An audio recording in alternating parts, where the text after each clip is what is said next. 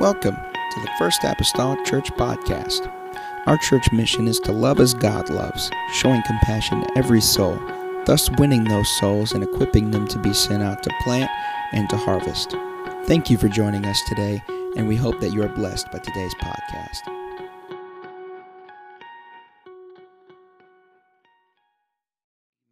We definitely need to pray for our missionaries right now during this time.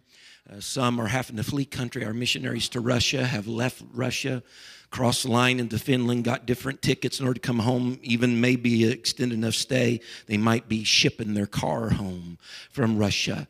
And so we need to remember all these different ones. And Pastor Nami going back over to the Philippines, that's the first time to my knowledge he's been able to be actually over in the Philippines to stay as a missionary again since before COVID.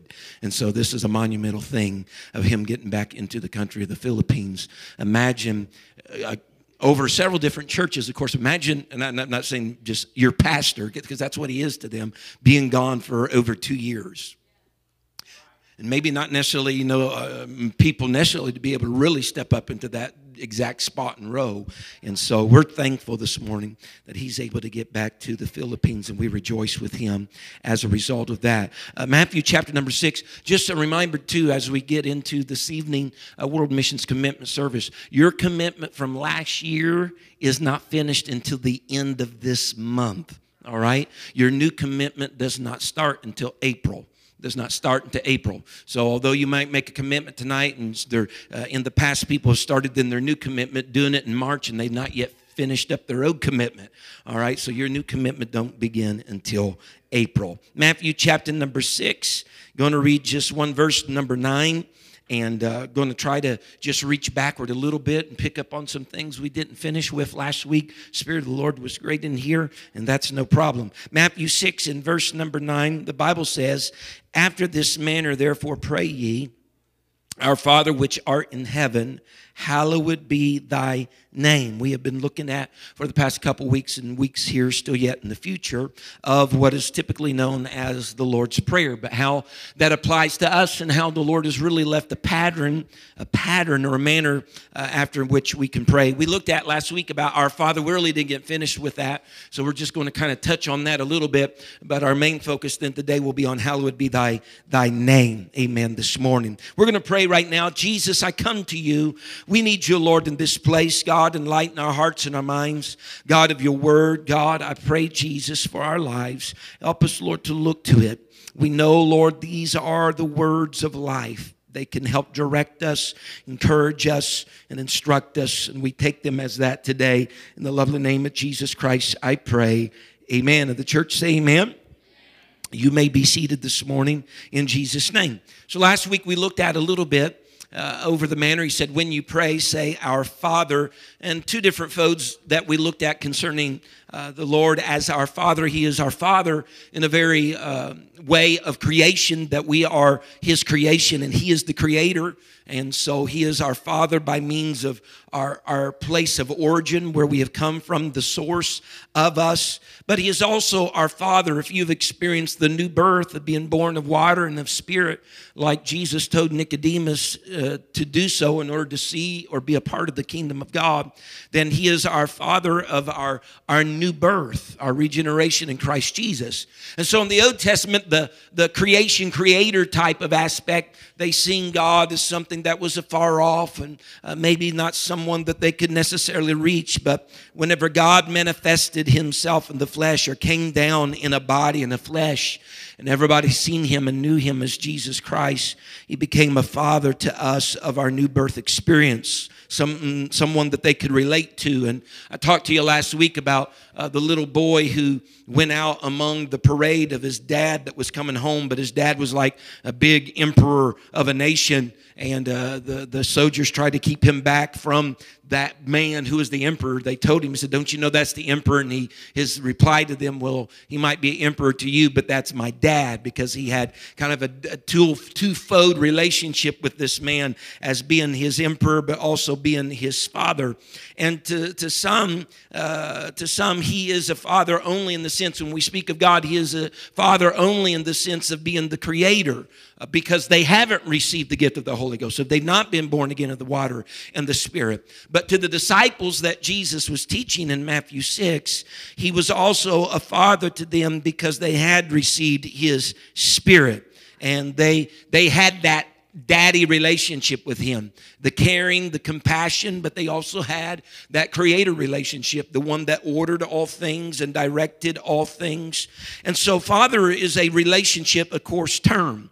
You have someone that helped be responsible for you as far as your existence here in this world. Your mother and your father, it's a relationship type term. So in the beginning, God was Father only by virtue of having created, but now he is, of course, Father by virtue of the spirit of adoption that we looked at last week. We've been adopted into the family or born into the family. The Bible says in John 1 and verse number 10, he was in the world, and the world was made by him, and the world knew him not. He came into his own, and his own received him not.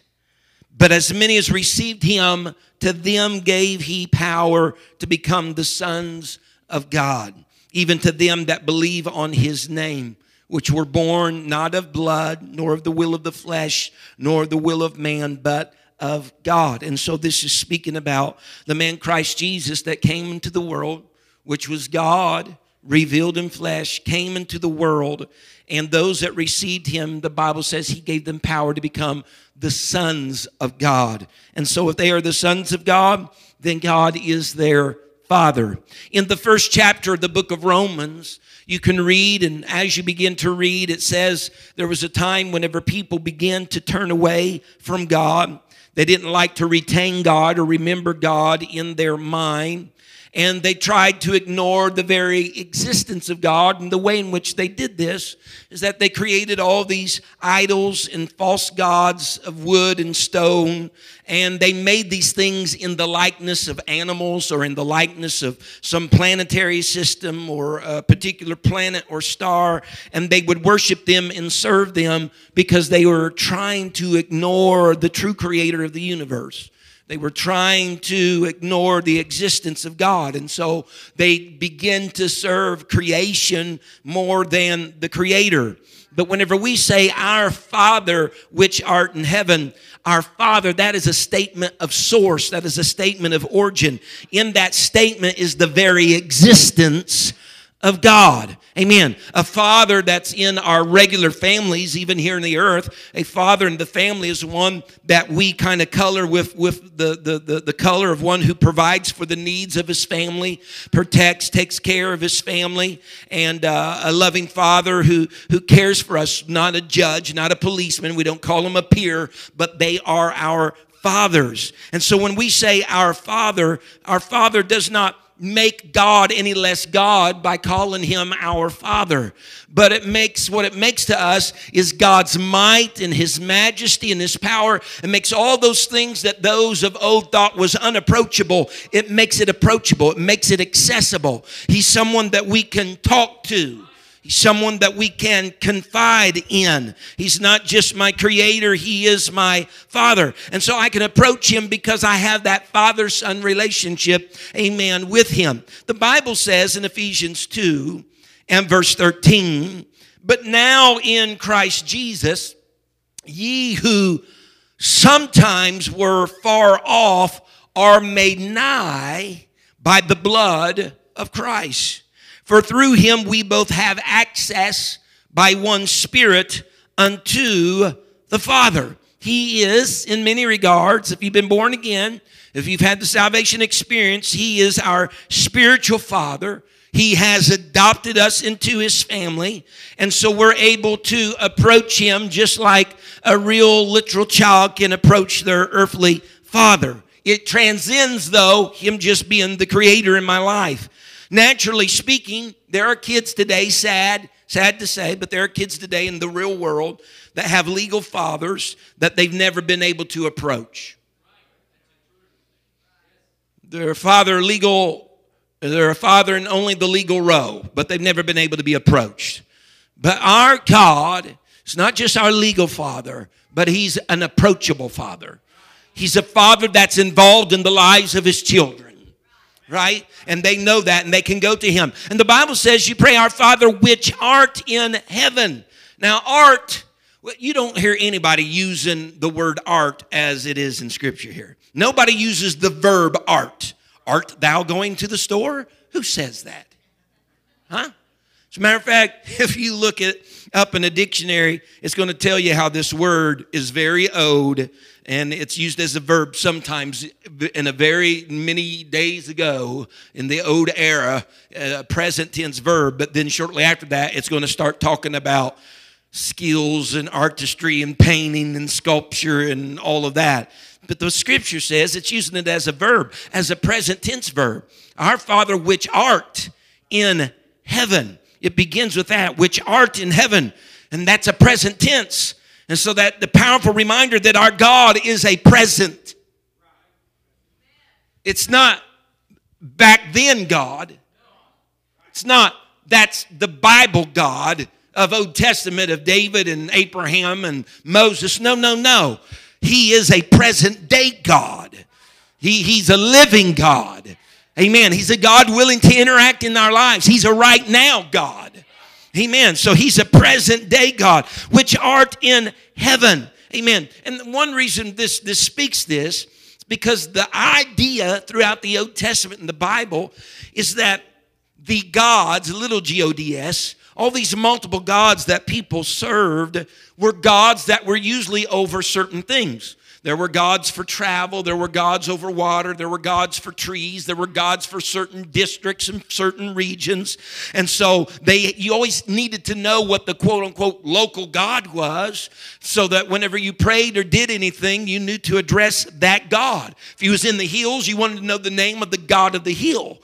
If you was at a stone or a lake or something like that, you needed to know the god of the lake. Or if you needed fire, you needed to know the god of fire. And so you needed to know the particular God over each different locality so that they might bless you or not bless you. You could talk to them. And so everywhere that they went in the world, whatever city, town, or district that they went in, they had to find what God was in control of that region, what God was in control of the weather, all these different things that you had to know because you wanted to be in good favor with that quote-unquote God, amen, for things to go well. But the Scripture says that our Father, amen, is the Lord of all. He's transcendent. Our Father which art in heaven. If I can say it like this, He is above all region. He's above the mountains, the lakes, the rivers, the valley, all these things. He's above all those things. He's above every authority. And in that regard, we're never outside His care. It doesn't matter if you're in Russia or Ukraine or the United States. He's God, which is in heaven over all. Doesn't matter if it's river, valley, fire, whatever. That is the awesome thing about being children of the Lord Jesus Christ, children of Him. I don't have to think about which God to approach. I approach the same God with every need, every circumstance, every dilemma, oh yes. I'm not trying to look through my handbook about which God is over what. I know which God is over what. He's the God over life and death. He's the God over sickness and disease. He's the God over unclean spirits. That's my Father. My Father. Amen. Hallelujah. Just like that little boy in that story. That was his dad and his emperor. Amen. The caring, compassionate one, but also the authoritative figure one that had government, if you will, in his hands and was able to do what needed to do. So our Father which art in heaven places two things side by side. It places the love of God being our Father figure, and it also places the power of God of being the one that reigns from heaven above and can do so on our behalf. Someone say amen. So that's a pattern. That's the manner we address Him as that. When we come to Him in prayer, we address Him knowing He has the authority over anything that we might have need of. Amen. And He's present. And so, which art in heaven, verse 9 says, our Father which art in heaven, hallowed be thy name. The word hallowed is not another word that we just use every day, in our language. But prayer, of course, here in Matthew in the Lord's Prayer. It's very important. Prayer is important to God. In the Old Testament, prayer was so important that he shared with Moses, he gave him what was known as the pattern to the tabernacle in the wilderness. That tent that they had everywhere they went as they traveled through the wilderness, God gave Moses the pattern to that for one particular purpose, so that men could approach God in that tabernacle and have communion, conversation with the Lord. In Exodus 25:8, the Bible says, and let them make me, this is God speaking, let them make me a sanctuary that I may dwell among them. The tabernacle, the sanctuary, that was God's idea for really one purpose, so that he and his people could communicate. As a matter of fact, it wasn't, man didn't say, let me make a sanctuary, God, so I can communicate with you. No, God says, make me a sanctuary so I can communicate with you.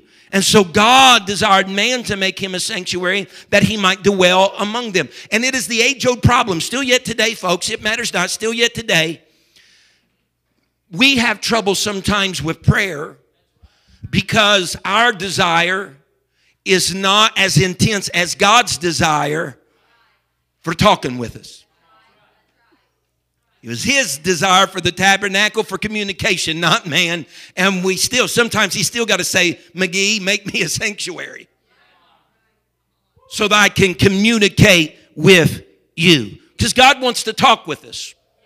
God wants to interact with us. He wants to dwell, if you will, among us. He wants us to be able to approach him. And our means of approach in the real world still yet today in the Old Testament is a tabernacle. But today it is by virtue and venue of our prayer. That's how you approach God, through your prayer. And remember, the Lord's Prayer here is basically divided into a couple of sections. The first three petitions, and we'll look at them in weeks to come, but the first three petitions concern God. And the last three petitions concern us and our relationship, amen, with God or even with mankind. And so our focus and priority first and foremost, though, in this is placed upon God, then our brothers and sisters. It's later when we get into all that language, even from the start of our Father and we and us, all of that isn't just talking about me alone, but me and everybody else. All the rest of humanity is involved. When I say we are going to the store, people say, what do you mean we? You got a mouse in your pocket? That's what my parents said, right? You got a mouse in your pocket? I don't know. Did anybody ever carry a mouse in their pocket? I'm just wondering. But nonetheless, it's more than just you. Somebody else is involved. And so the manner of prayer that he has us to follow, amen, again, it's emphasized here in the Sermon on the Mount. And he was talking to them about worry. And he was telling them in the Sermon on the Mount not to worry about your food, not to worry about your clothing. And this is what he said in all of that, in that paragraph speaking about that. He said in Matthew 6:33, he said, but seek ye first the kingdom of God and his righteousness, and all these things shall be added unto you. He's talking about clothing. He's talking about what you eat. And what's he saying? Lay that aside. That's not what's priority. That's not, shouldn't be the first go-to. He says, me, my kingdom, communication with me. Everything else will fall in place as long as you get this prayer line with me right. And so the scripture says, hallowed be your name. Hallowed be thy name. It's not a declaration. It's a petition. It's a request. It isn't a statement that his name is hallowed, although his name is hallowed, which basically means holy. But it is a request, look at this now, that we would make his name hallowed in, the implication is, in and through our lives. Now, the word hallowed, again, we don't use this today, but the word hallowed has the same meaning as holy or W-H-O-L-E, wholesome, heal, or healed. Let's throw a little language here at you. In the Greek language, it means holy or different or separate, or in other words, let God's name be treated differently from all other names. In the Hebrew, it means, the name means the nature, the character, or the personality of the person.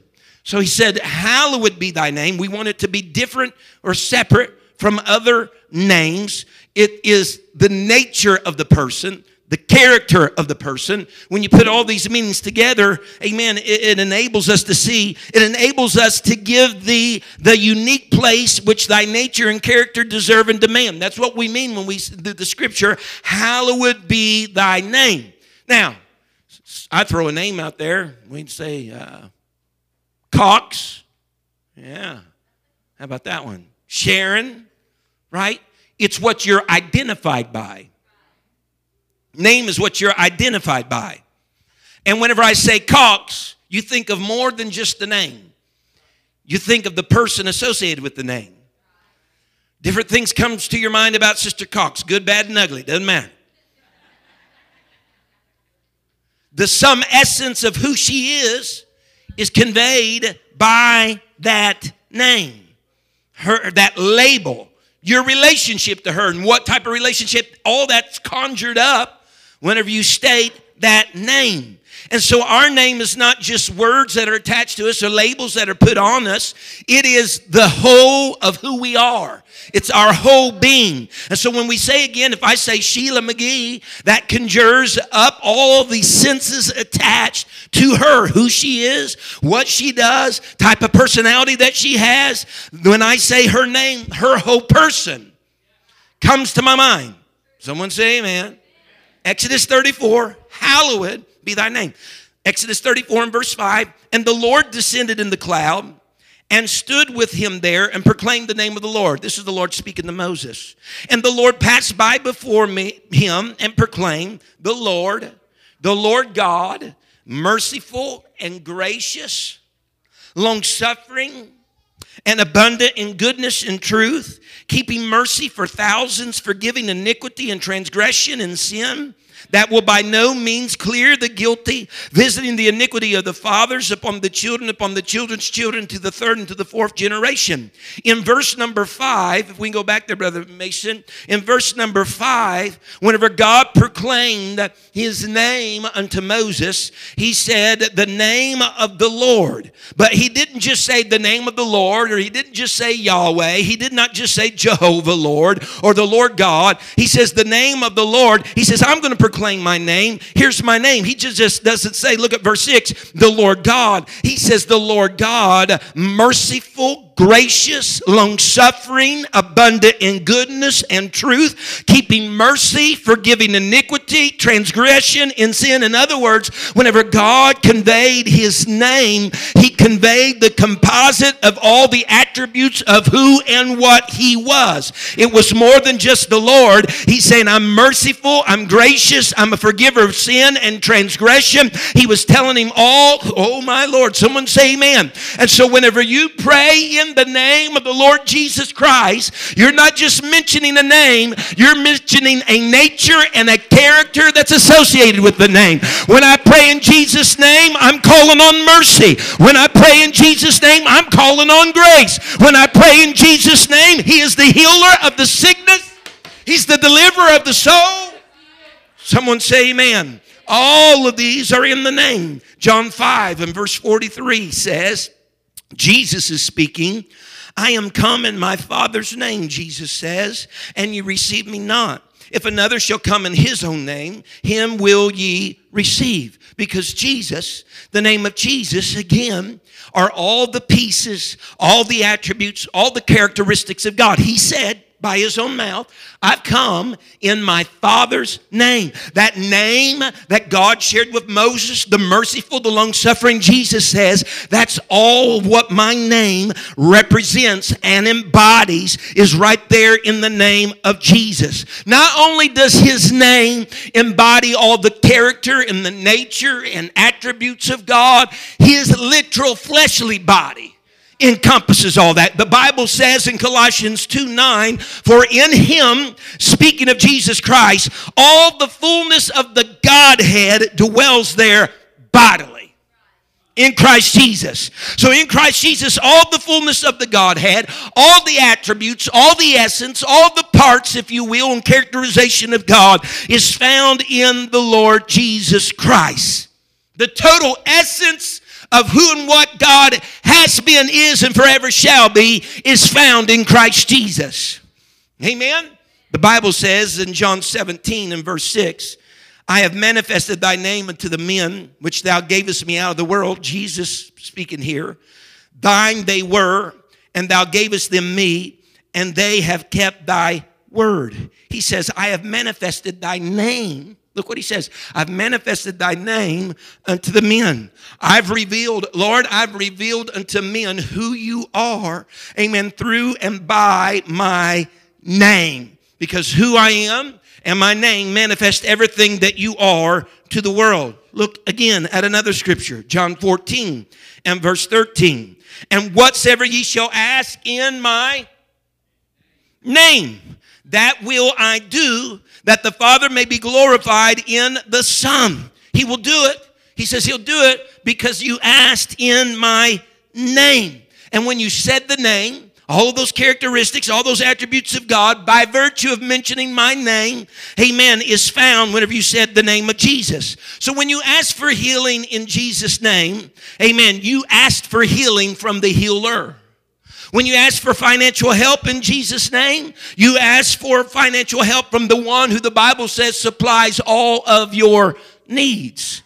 The Bible says in John 3 and verse 2, the same came to Jesus by night. This is the story of Nicodemus.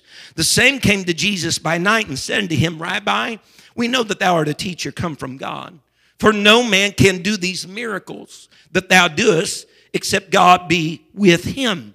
In the mind of Nicodemus and what he understood, Jesus had God with him because of all the miracles that Jesus was doing. And all the miracles that Jesus was doing was peculiar evidences of God. They were part of God's attributes and characteristics. He was a miracle worker. However, what Nicodemus didn't quite get right, it wasn't that God was just with Jesus, but God was Jesus. Amen. The Bible says in John 14 and verse 10, he said, believest thou not that I am in the Father and the Father in me? The words that I speak unto you, I speak not of myself, but the Father that dwelleth in me, he doeth the works. In other words, when you say or use the name Jesus, you have access to everything that God was, is, and shall be. When you say Jesus, listen, here are some of the Old Testament titles or names that we read in Scripture. When you say Jesus, you have Jehovah Jireh, the Lord your provider. When you say Jesus, you have Jehovah Nisi, the Lord our banner. When you say Jehovah Rapha and Jesus, you have the Lord our healer. When you say Jesus, you have Jehovah Shalom, the Lord our peace. When you say Jesus or Jehovah Tiskanu, you have the Lord our righteousness. You have the Lord of hosts. You have the Lord that is there. You have the Lord that sanctifies. Hear me. The Bible, Isaiah prophesied. He said there'll be a day, there'll be a child that will be born.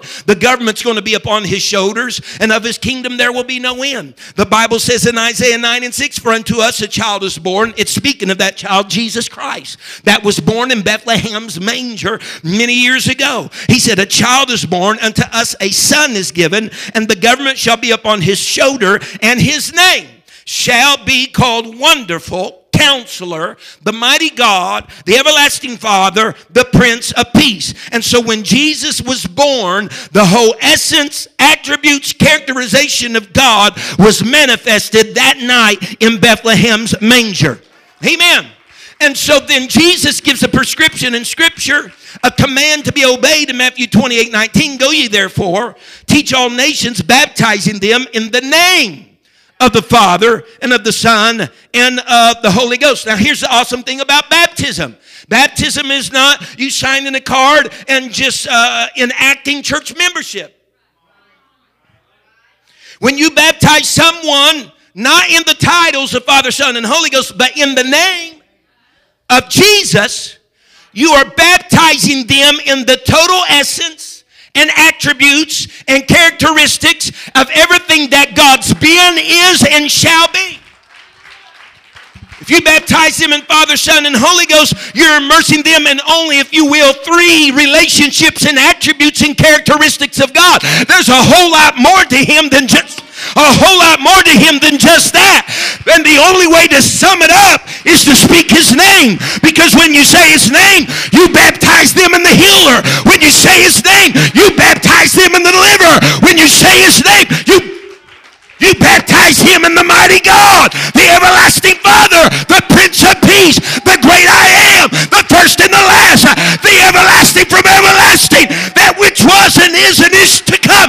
When you do it in the name of Jesus, hallowed, holy, different from every other name, is your name.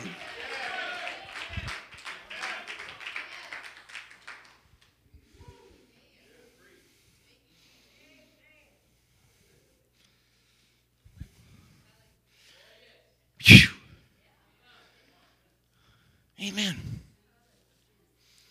Well,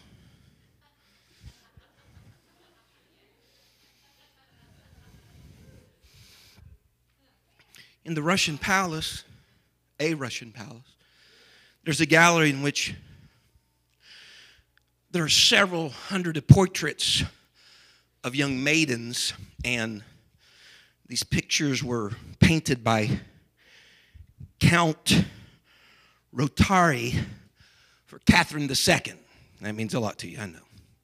But the striking feature in this collection, and those that were familiar with her, the Empress, and her habits and her tastes, they could find these things, her habits, her tastes, things that she liked in each portrait, if they were familiar with her. Sometimes half concealed, sometimes half revealed, something that reminded them of her. In a few of her portraits, there was a particular jewel there that she admired. If you knew her, you knew that.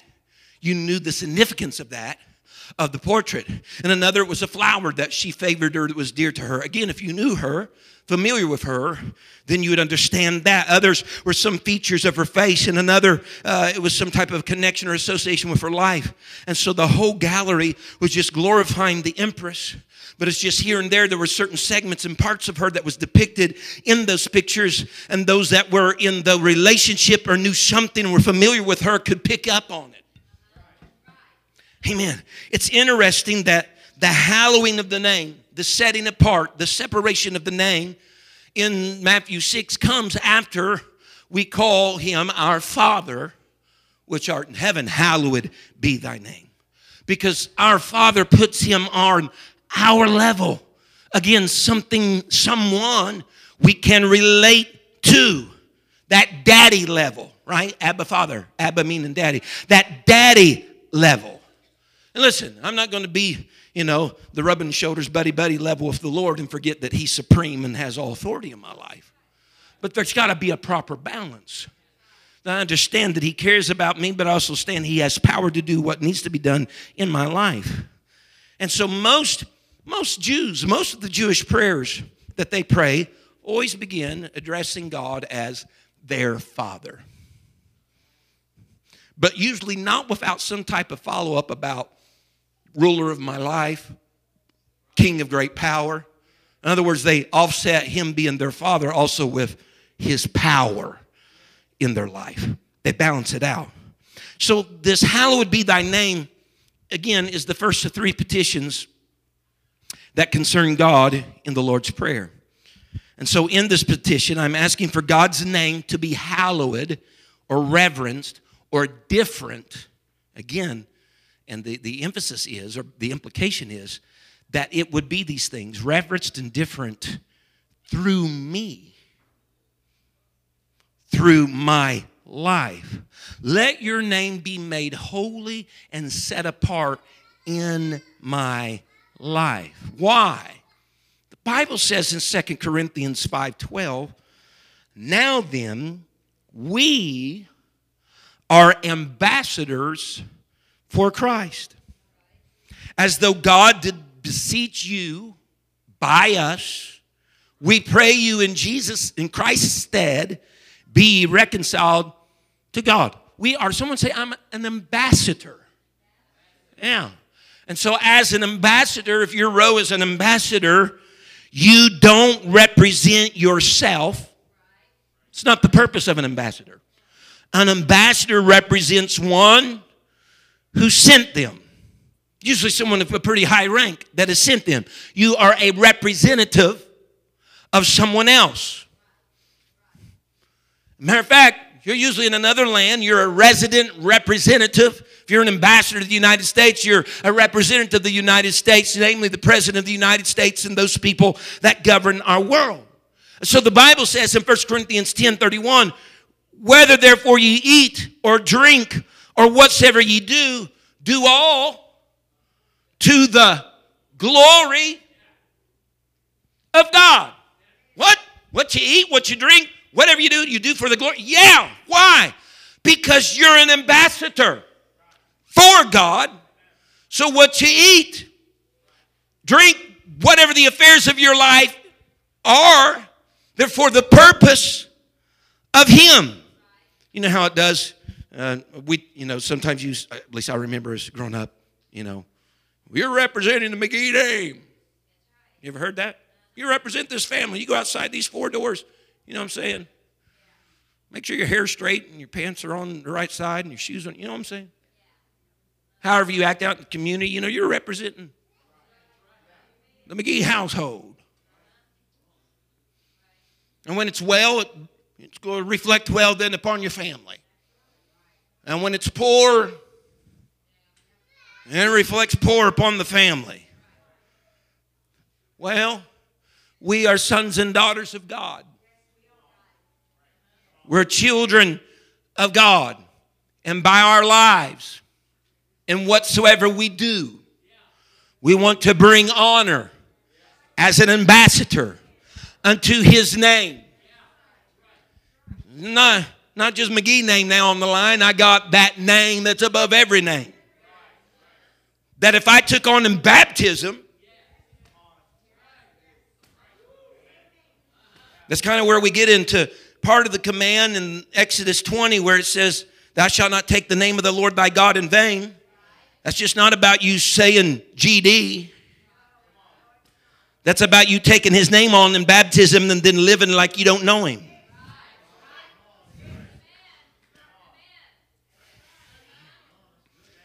Well, glory. Amen. We really don't care much for professions because they're really cheap unless there's something to back up what's been professed. So if we say we're Christians, the challenge is this: prove it. Amen. If we are Christ-like, then the works of Christ should be evident in our life. Huh? The life of Christ to a certain degree should be evident in our life. The Spirit of Christ should be at work in our life. Amen. There was a guy he was in Switzerland. He was wandering around the mountains and stuff, and he got pulled over by the authorities, and they demanded his passport, and he says, I'm sorry, the wrong thing you want done. Brother Mason probably testified this. He said, I don't have it with me. Whew. He says, but my name is Door. They said, prove it if you are, because they knew who Door was. Door was a famed artist. And so that man got out a little piece of paper that he had there, and he began sketching on it, began to sketch a group of peasants that were over there standing with all the grace and skill that could be had. And the officers explained, enough, you are Door. Why? Because they had a profession. They just wanted to know if he could prove it. I'm telling you, I'm a Christian today, but the authorities are saying, prove it. All right, walk out, see how I walk, listen to how I talk, how I organize my life, see my demeanor. Hopefully they'll say that's looking a whole lot like Jesus. That's looking a whole lot like Him. You're one of them. You are the one of the name. Matthew 19 and verse 14 says, let the words of my mouth and the meditation of my heart be acceptable in thy sight, O Lord, my strength and my redeemer. You know what David was basically praying? Hallowed be thy name. I want your name to be holy and distinct and purposeful through me and in my life, through my words and my meditation, that it would be acceptable unto you. Amen. So our prayer then is, hallowed be thy name. And so whenever we allow God to be the Lord of our life and we surrender to Him, we're drawn then into a learning process of becoming a different person because we have a different name that's been applied to our lives. Martin Luther years ago, he said something to this effect. He said, you do not command a stone which is lying in the sun to be warm. He said it'll be warm all by itself because of where it's at. It's in the sun. 1 Peter 1 verses 15 through 16 says, but as he which hath called you is holy, so be ye holy in all manner of conversation, because it is written, be ye holy, for I am holy.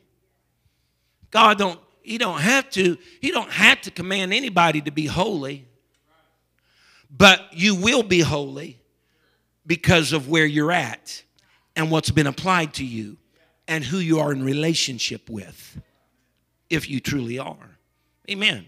And so the statement, be ye holy, again, it's not a command that any of us accomplish by our own means. It is an empowerment that is derived from being one of His, from His name being applied to us and His work having been done in our lives. If you'll stand with me, I'll hasten to a close. Our Father which art in heaven, hallowed be thy name. God has a holy people because they have a holy God. It's that simple. He has a holy people, a distinct set apart people, because they've received a holy and distinct set apart name. Amen. To their lives.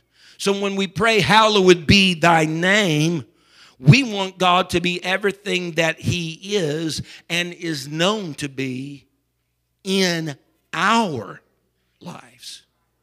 In our lives.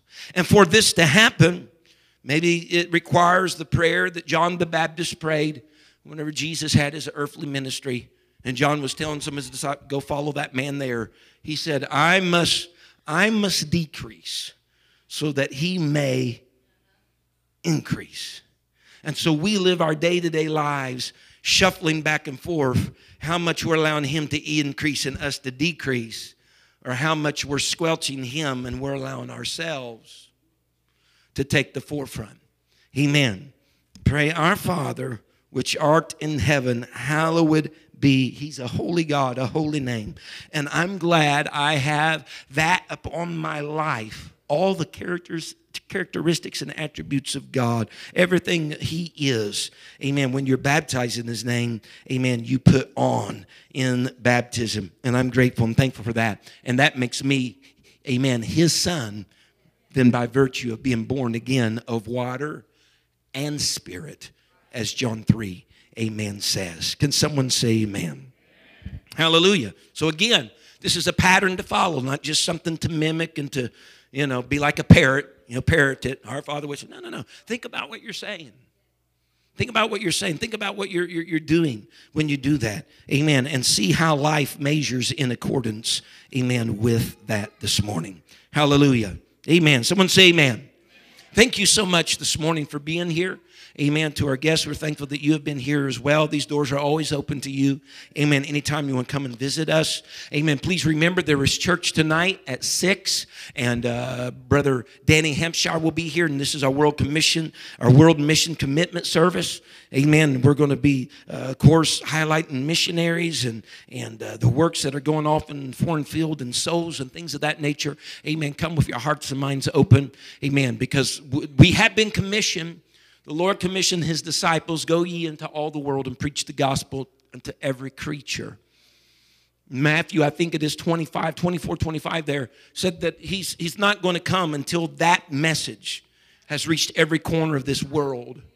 And so you're hastening the coming of the Lord through supporting a missionary or helping the word get to perhaps a third world country or some sect or tribe of people that may not otherwise know, have not someone went. Amen. If we bow our heads today, I'll pray a prayer of dismissal. Father, God, I thank you today for your love. I thank you today, God, for your spirit. God, for the word. God, it is rich. It is powerful. I pray, oh Lord, today, God, be with your people as they go their separate ways. God, help them, oh Lord, to look back over perhaps some of these scriptures. God, to meditate upon them, think about them. God, and help them, Lord, not just to pray the prayer, but, Lord, God, to attach their mind to it and think, God, of how that relates to us, Lord, in our everyday living. vain if we are to call ourselves one of yours. In the lovely name of Jesus Christ that I pray. Amen and amen. The church say amen. You're dismissed this morning in Jesus' name. Hallelujah. Thank you for listening. If you would like more information about our services and activities, you can find us on Facebook, Instagram, and Twitter with the username FACMC. Again, that's FACMC. Thank you, and have a blessed day.